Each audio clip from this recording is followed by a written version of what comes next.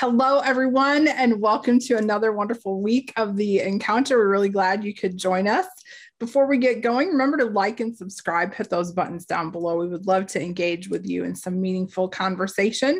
I am one of your lovely co-hosts. I am Becky Zardi. I am the Director of Ministry with Women for the Ministry Council for the Cumberland Presbyterian Church, and I am joined by... Bam.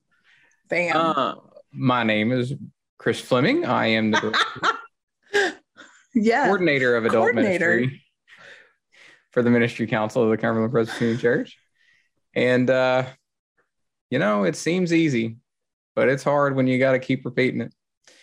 Welcome. It really is. Glad you're here. By way of some news, I would like to say here in a couple of weeks, we will have a new option. I think in a couple of weeks, we'll have an app that you'll be able to download on your Roku or your Fire TV or your Apple TV for our multimedia stuff for the Ministry Council. And so I'm looking forward to that. Once I'm assured that that's totally in the works, we'll let you know more about it. But you'll be able to access this through whatever means that you can, and plus additional media that we've been working on or that we have. And so we're really looking forward to that, trying to become a little bit better on our ease of use for our congregation. So looking forward to it. Awesome news. And when this video comes out, Chris and I will both be at General Assembly and Convention being held this year in Albuquerque, New Mexico. I would just covet your prayers as we have people coming from all over the globe to join us this week. And there's going to be a lot of people on the road, flying, traveling away. So please pray for safe travels for everybody that's coming in. And also, please pray that God's will be done in all the decisions that are made as we vote on things for the church as a whole. Yeah, it's an exciting and busy time.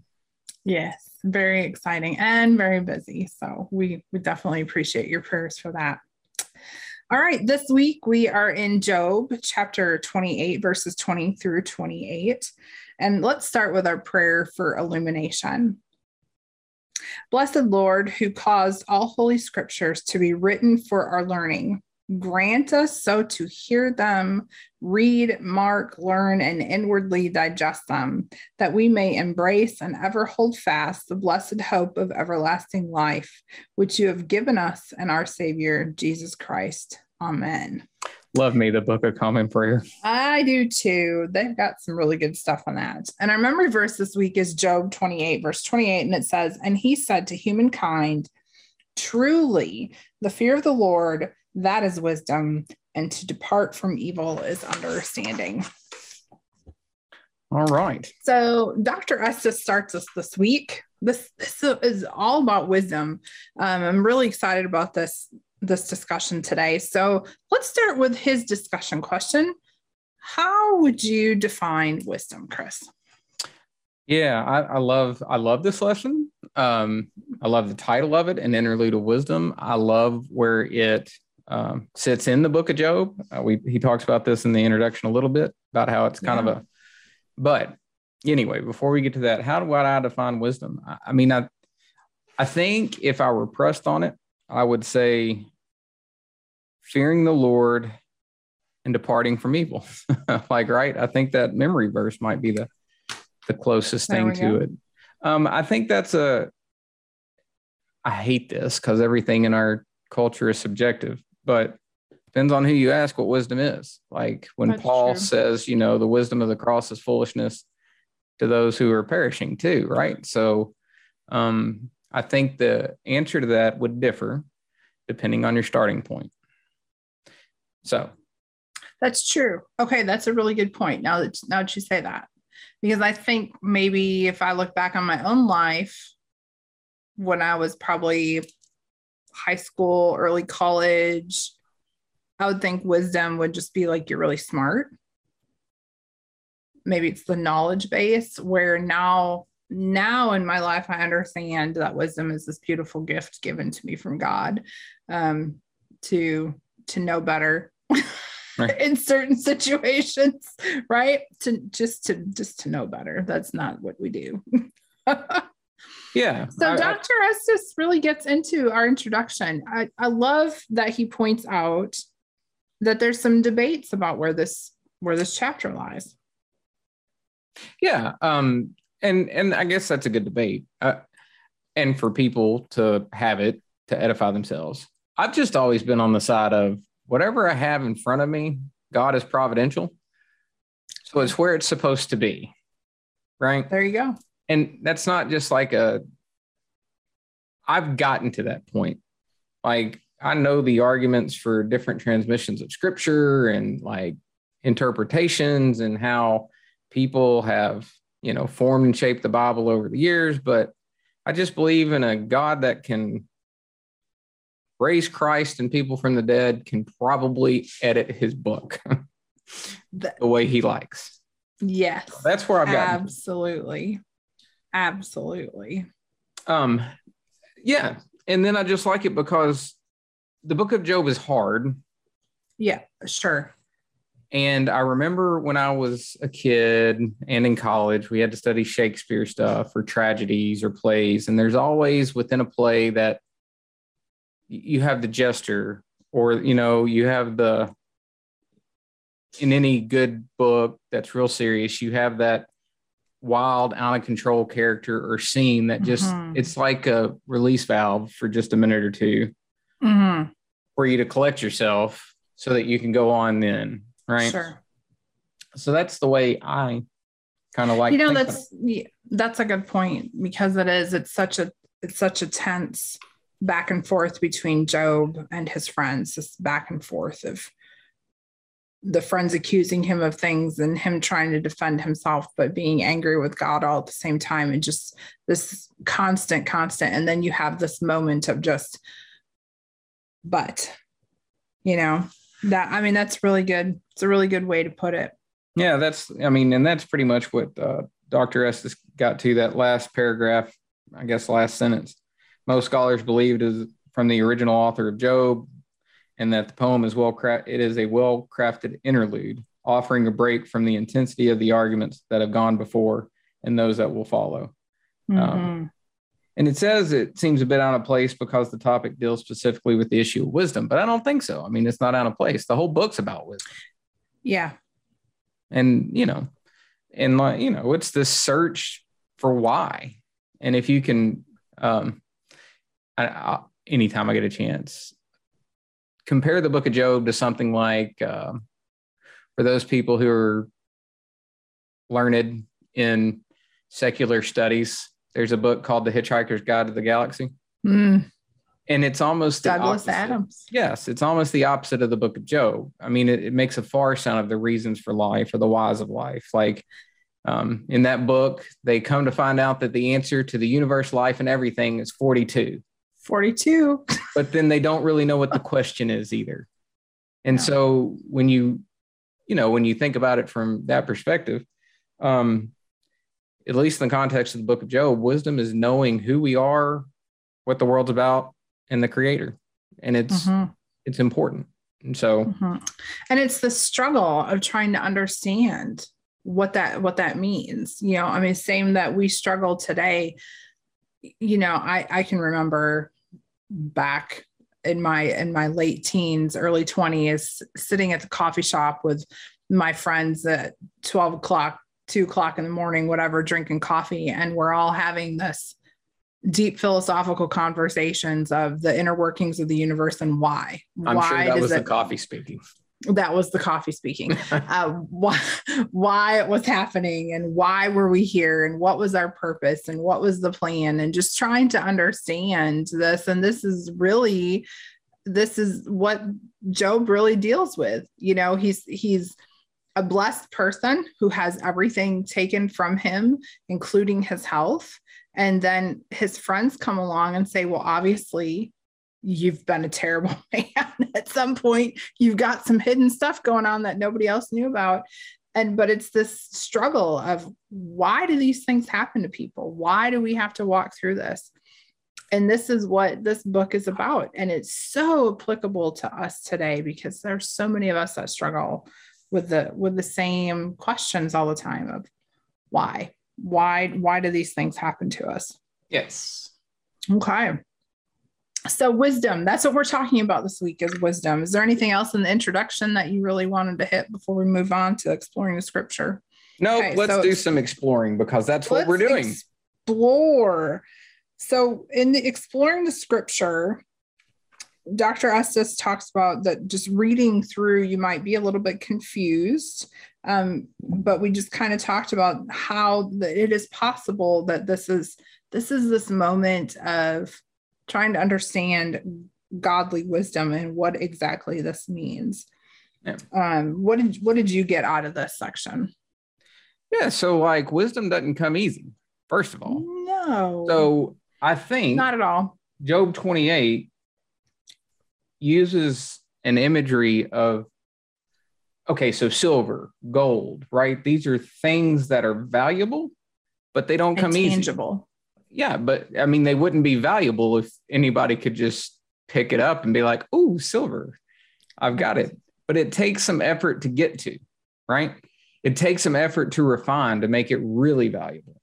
Mm-hmm. And so these 28 chapters that have preceded is almost, in a sense, Job and his friends. I don't know if y'all heard that, but my dog got something caught up in his throat.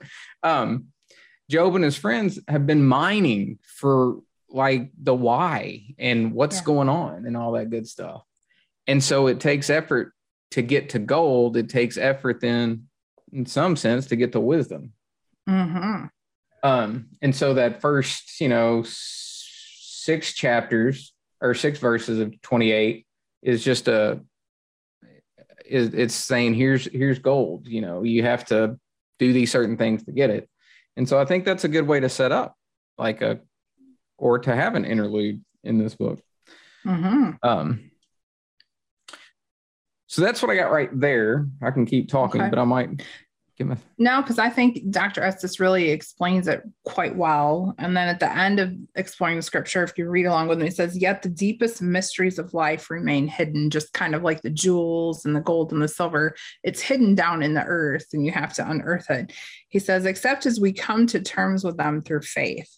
The faith demonstrated by Job and his friends did not have the advantage of the gospel of Christ to aid their understanding, which I also think is really important for us to remember, that they did not have the complete understanding because they didn't know the next section of the story, just like we don't know that we know that Christ is coming back, but we don't always understand why things happen in our day-to-day lives because we don't have the full understanding of the story either, just like they did.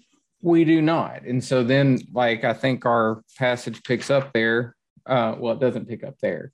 Well, yeah, it does. Where then does wisdom come from? In verse 12 of Job 28, you have, but where shall wisdom be found? Right? This is, and in the story or in the verses, it's like, humans can't of themselves get it. So it has to come from somewhere. For us Christians, we should automatically think of James 5, is that what it is? If any of you lacks wisdom, ask God. Yep, ask God. Because wisdom comes from above. Yes. In Proverbs chapter 8, I got that pulled up, but 8:22, the Lord created me at the beginning of his work, the first of his acts long ago. And so in some sense, even in the book of Proverbs, wisdom is something that's from above. It wasn't part of humans. I don't know where this goes, but it's kind of funny not funny, intriguing to me. What's the role of wisdom in the Garden of Eden, to where our first humans were barred from eating of the tree of the knowledge of good and evil, right? Where does that play in it? I don't know. I just know that wisdom is lacking. It's hard to get to, but it is offered in Christ. Yes. If we ask for it. Yeah. He jumps into a really interesting reflection and discussion question that I had to kind of think about for a second, but I'm not going to hit the reflection question as much as I'm going to hit the discussion question. Oh, hit the reflection question. Okay, you want to do reflection? Let's do that. So I've thought about that. Modern technologies have made our lives much easier in many ways. What are some of the technologies that have made your life better and easier? How has modern technology created problems in our world? And well, you know what? Let's Let's get the discussion question too, because I think they go together. So go ahead and read that one too. Okay. So discussion question is, what is the difference between technological advancement and wisdom? Take those both together. Okay. Yeah. You go first. Okay. So technology, I think, is a gift. It is that wisdom given by God to understand how to use what we have. Again, being good stewards of what we have and being the creative creatures that we were made to be, of putting things together to help humanity. So what's the difference between a technological advancement and wisdom is understanding how to use that technological advancement for the betterment of humanity, for the betterment of people. Unfortunately, what happens is people are still people, and we still do stupid stuff like we did all the way back in the garden, and we don't use the wisdom that we've been given, and then we use it for things that end up harming us instead of helping us. Yeah. Which is very unfortunate. Yeah. Passively and actively. Yes. Right. Yeah. So I've thought about it. So like Germany, 1930s, 1940s. Germany had been pretty much, I mean, like the most advanced society in science and theology and industry and all this good stuff. And of course, there was some social things, obviously World War I, that, you know, that the culture kind of turned into a, you know, there was a lot of poverty going on after World War I. And so then they, you know, started to look for reasons to make themselves comfortable. But in almost Germany was the leader in, like I said, I know theology, you know, outside of the Catholic Church. It was certainly the big play. It was in the universities, like a lot of knowledge came out. It was an advanced society in almost every way. Yet it was the place to be. Yeah. Their culture, obviously, not everybody in the culture, don't want to say that, but created technologies for the purpose of domination and death. Like, right. And so I like the way you said that. Like, there's no reason as to why somebody should say a technology is used to help anybody. You just hope that somebody wants to do that. Right. I can think of, you know, the United States with nuclear weapons. Yes. We're going to New Mexico, right? And they have like the National Museum for Atomic Energy or something like that. But think of the ways you can use nuclear energy that's beneficial, good for the environment, or you could drop a bomb and kill a bunch of people, right? And wreak havoc and devastation. I think a great example of that, and I'm sure several of our people have seen this, there's a documentary out there called The Social Dilemma. Yeah. And one of the things that they talk about in The Social Dilemma was the one of the co-creators of the Facebook like button. Yeah. It was meant to be something. This is the passive. The active is hurting people. Now the passive part is it was meant to be something fun. It was meant to be something exciting that if you post a picture on Facebook, people can click the little like button and it makes you happy. But unfortunately, the flip side of that has been higher rates of depression and suicide, especially among young girls, middle school, high school, because they feel like a social outcast. And people, because they don't get the likes on their Instagram or Facebook page or pictures, whatever that they're posting. And it has caused, again, passively, it has caused great harm to the psyche of our young people. Wasn't intended, but, you know, just that's part of the wisdom that I think that we don't understand is we cannot, as a human being, I cannot reason out and see all the consequences of every action that I take for the next 100 years, right? That's just not possible. And unfortunately, I think that's what happens a lot of times in our technological advancements is we look at it as something good, but then don't understand all the consequences that happen in the future. Yeah. And it's not just middle school girls. So think about what that has done for our social dilemma. Like we surround ourselves in an echo chamber. We like what we like, and we can dislike what other people dislike. And if we dislike them, we can unfriend them. That's right. Or block them, and just, yeah, absolutely. And that's a detriment to our society as well. I would say so. When you only hear the same thing repeated back and forth and never differing viewpoints, that's pretty sad. Okay. Yeah. So technological advancements and wisdom, there's the differences. So let's dig a little bit deeper here, comparing to scripture. So he does a really good job about talking about wisdom. He says, which is the meaning of life itself, cannot be attained by human effort, neither by purchase nor through the study of animals, and not even in philosophical reflection on death. Then the third part of the poem declares that God alone understands the way to it, and he knows its place. The wisdom of which the poem speaks is the province of the Almighty only. And there's some great examples of wisdom in here. One of them that I think Chris and I would love to hit on is in Proverbs. It's in Proverbs, yeah. Like I said, Proverbs, of course, Proverbs is filled with it. Proverbs is a more easily accessible book than Job. And in Proverbs, you're encouraged. So in this book of Job, it sounds more depressing. Like you'll never get wisdom. You can't find it. You can't study creation and find it. You can't mine it. You can't, but like in Proverbs chapter 8, as I've already referenced, wisdom is something that God created. And through wisdom, God created a perfect world, perfect humanity. And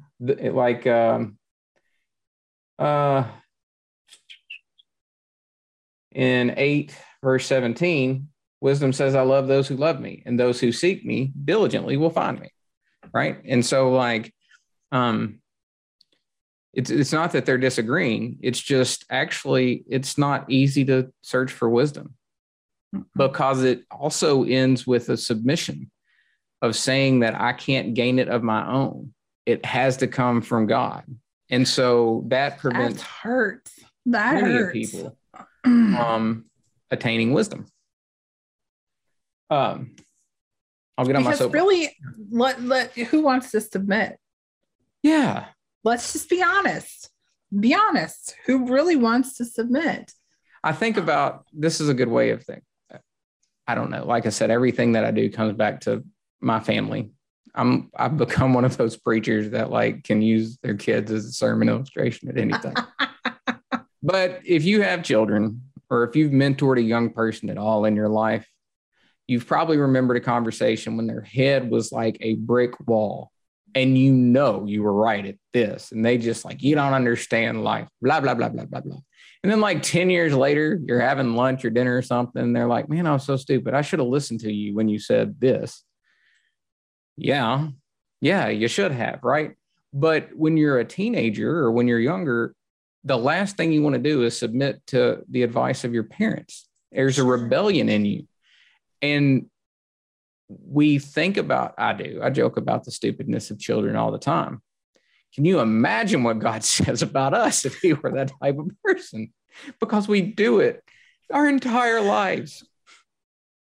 I just have this great image because I can't tell you how many times my children have done something, and as soon as I get done lecturing them about whatever or helping them get through whatever, I call my mother and apologize. Right. I'm like, I am so sorry. Yeah. And if your mom was honest, she probably got off the phone and prayed, Lord, forgive me for my stupidity. Right? Because that's what we do. Yeah. The other thing about wisdom, so in Proverbs chapter 8, but if you turn over to Proverbs chapter 9, I found this while I was studying for a sermon years ago, and I think it's the most beautiful thing ever. The other thing that humans do, again, it takes effort. So in Proverbs chapter 9, the first 6 verses, it talks about wisdom building her house. She prepares a table. She goes out to the gates and she calls her servants from the highest place in town. And she says, You who are simple, turn in here. To those without sense, she says, come and eat my bread, drink of my wine, right? Now, if you go down to verse 13, 9:13, you have the woman folly, or the foolish woman, depending on what version you're using. She's loud. She's ignorant and knows nothing, but she sits at the door of her house on a seat at the highest place of town, and she calls out to those who are passing by, you who are simple, turn in here. And those without sense, she says, stolen water is sweet, bread eaten in secret is pleasant, but they do not know that the dead are there, that her guests are in the depths of Sheol. And so the other thing that happens is, especially we human beings, we at the very beginning sometimes can't tell the difference between a wise act and a foolish act. And so we go down a road and then we have to make this choice like, oh, maybe I'm on the wrong path, but stolen water is sweet, right? Yeah. Stolen bread's very, very good. You don't have to work so hard for it. And so before you know it, you're in the clutches of folly. Mm-hmm. And wisdom's harder. Mm-hmm. Yeah. It's tough. That is tough, because it's, again, it goes back to the submission to God. Because if you truly submit to God, fearing the Lord and asking for wisdom, he's going to show you the right path. But that doesn't mean it's the easy path. And I think that's something that we as humans, we always look for the easiest path possible. We're looking for the quickest way. I mean, how many get rich quick schemes have you heard of over your lifetime? Or how many? I've heard of a bunch of them. I haven't been successful at any of them since I'm here. Or those multi-level marketing schemes, whatever, if you just do this and then you get 10 of your friends to join, and then you're going to be cryptocurrency at this time, for instance. Yeah, that's true. That's true.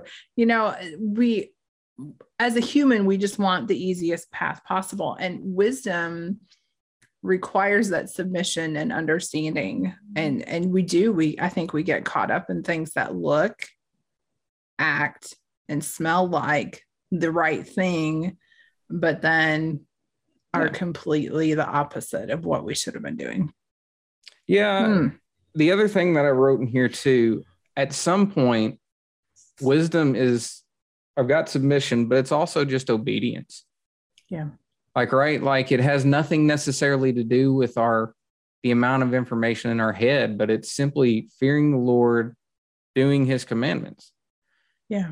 So part of wisdom is just simple obedience. It would be like that in the Garden of Eden. It would just be, now I don't know how that necessarily plays out here in the book of Job. Probably the fear of the Lord is more important in this context, because they're trying to figure out, what's happening.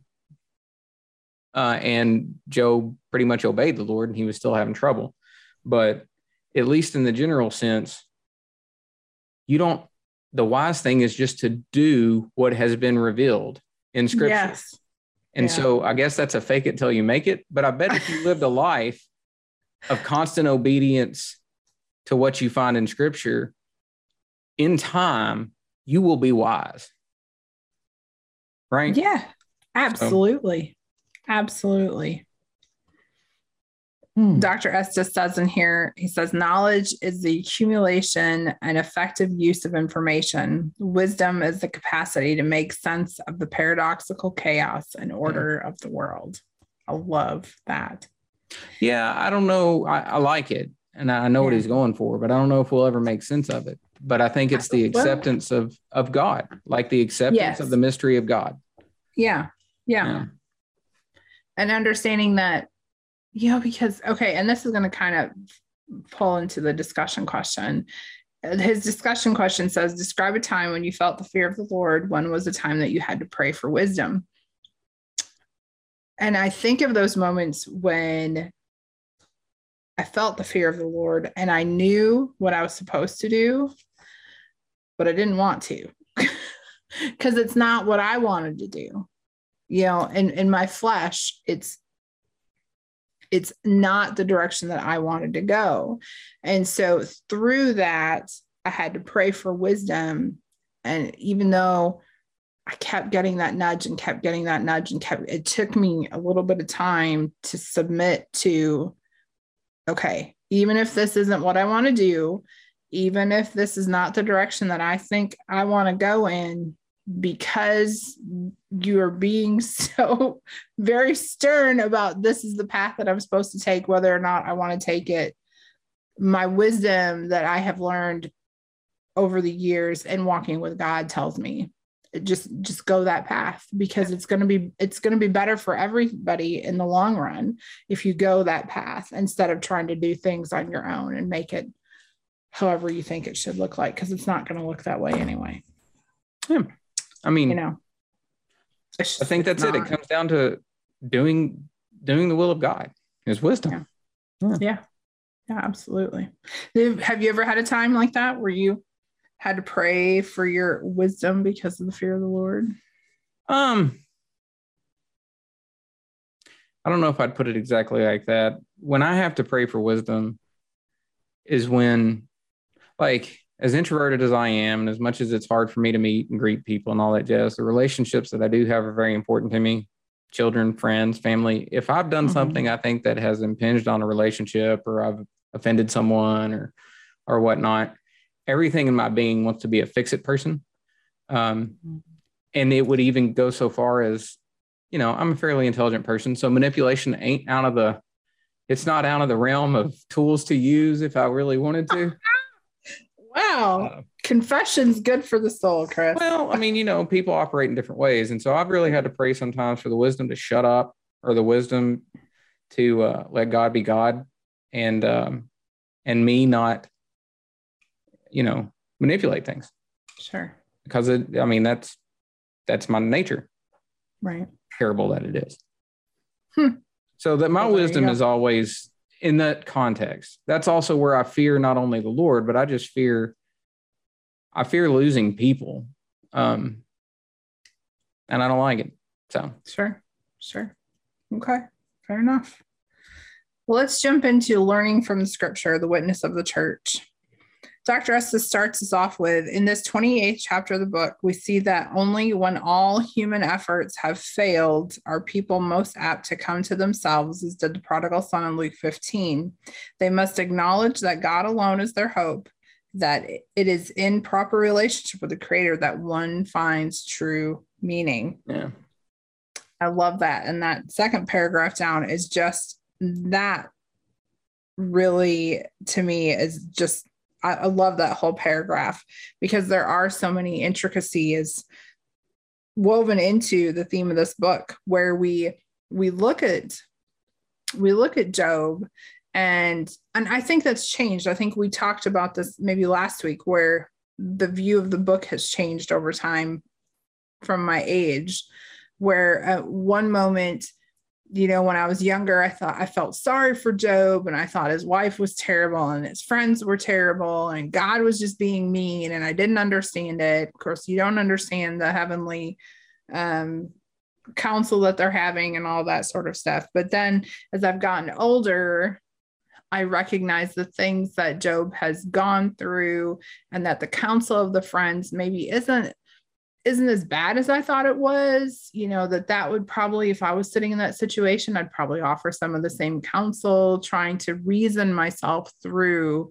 the things that are happening to Job and why that they're happening. So there's all these different amazing themes that are woven through, but yet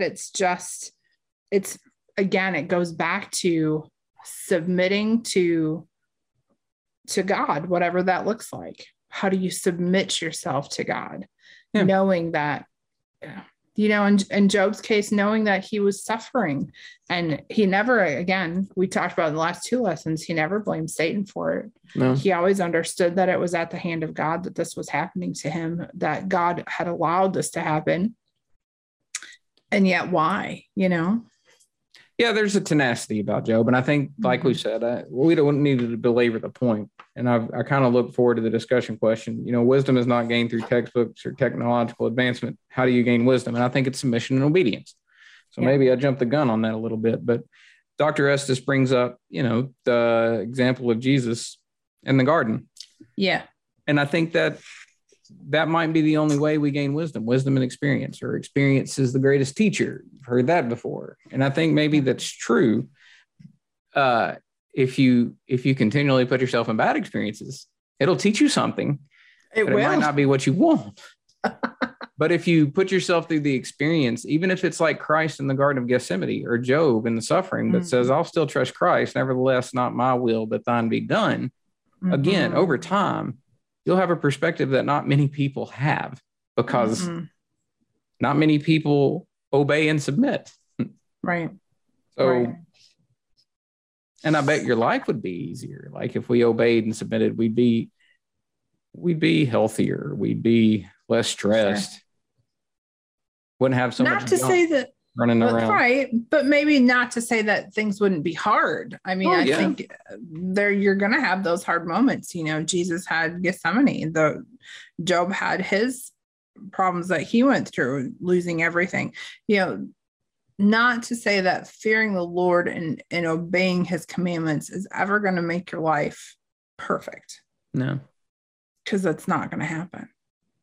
No, but there'll be a resiliency that would, like, yes. And I don't know, I'm rambling today, but like, so I've worked with a lot of people, especially in, you know, poverty, you know, stricken people, and their life is defined by their poverty. Right. What they can't do, what they can't have, or whatnot. And there's been millions of people in church history that have taken vows of poverty, and they have never struggled. And so I think some of it is, it's not the situation, but it's the submission. Like, yes. Because like somebody who takes a vow of poverty, they didn't get to that point just one day, wake up and be like, hey, I want to do, or maybe they did, but they have an inner call, and they have the Holy Spirit working within them and forming in them and shaping them. And the poverty is a tool by which they come closer to God. So that's when I say, when hard things happen, maybe, but you've got wisdom, and it doesn't affect you like it would if you weren't in submission. Like I said, you get in a car wreck and you lose all your money. Yes. Because I think you learn over time the things that you've gone through, again, in obedience and submission to God.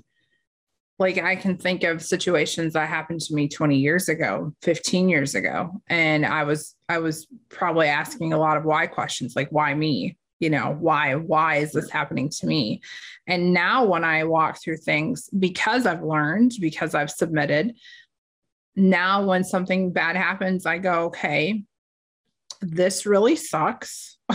And I'm not really enjoying this, but what is it that I'm supposed to learn about this situation?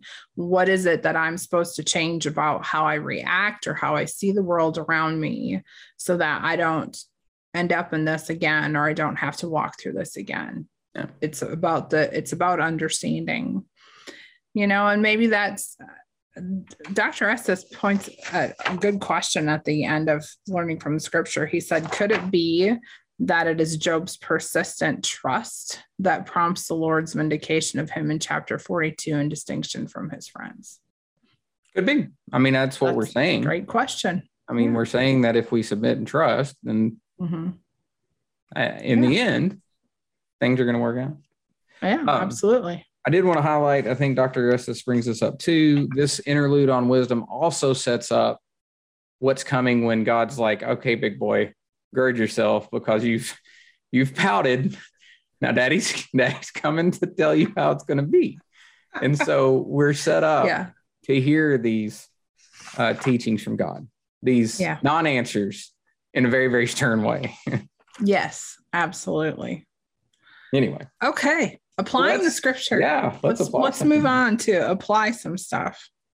So we know it's inspired by God. You know, I really think I agree with what you said at the beginning of this, that this chapter here is this break to kind of take a deep breath, but also help us understand the wisdom that is to come.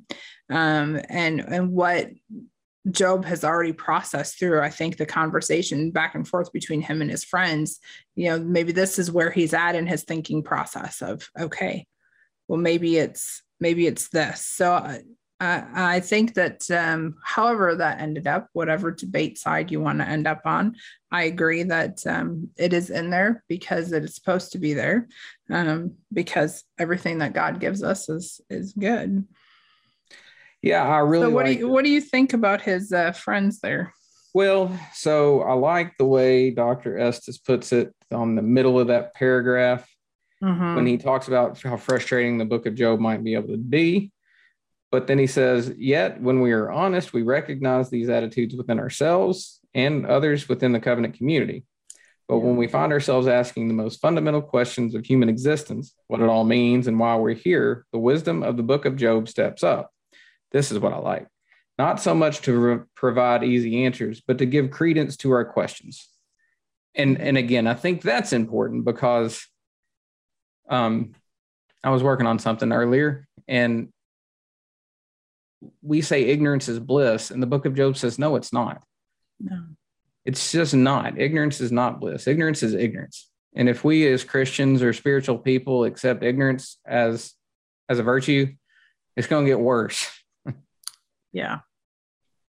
And we might not get the answers, but it's worth asking. Yes. I think so. I think that's maybe something that we really need to understand from taking the book of Job is that it's okay to ask those really tough questions. I mean, it's just kind of like the Lamentations when we read through that. And so many times we don't apply those to our study or ourselves today because we think, well, we can't bring that before God, but we can. And God will give us wisdom when we bring those questions before him. So ask. You have not because you ask not. So ask. Those are really important things. Yeah. He closes this. Go ahead. Yeah, I like Dr. Estes, again, I think he did a fantastic job here. The last paragraph before the discussion question. Wisdom cannot be reduced to a principle like reward or retribution, as Job's friends or even Job himself may have wished for. As some have observed it, it's less an explanation and more participation, right? It's the beginning. Its beginning is not philosophical truth, but the fear of the Lord. That is one's path to understanding is walked with God. And I think that goes back to what we say. I'm glad Dr. Estes is an echo chamber for us. I mean, it's submit and obey. Yeah. Humility and obey. Yes. Yeah, absolutely. I think that's what it is just walking with him, because the longer you walk with him, the more you understand.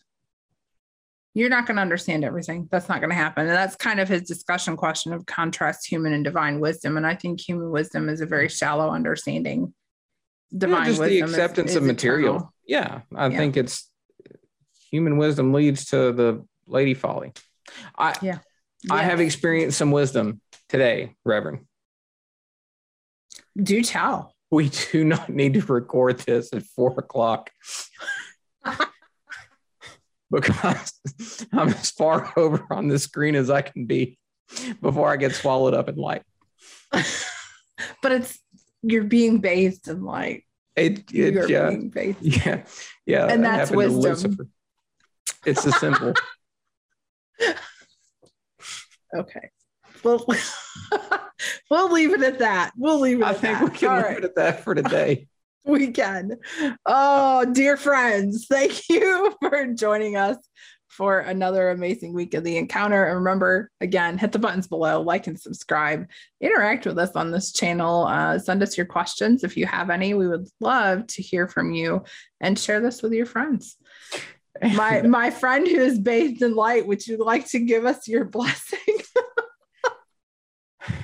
May the Lord bless you and keep you, make his face shine upon you and be gracious unto you. May the Lord turn his face toward you and give you peace. And do well, my friends, this week. Represent God with grace on your lips, but power in your sermons. We'll see you next week.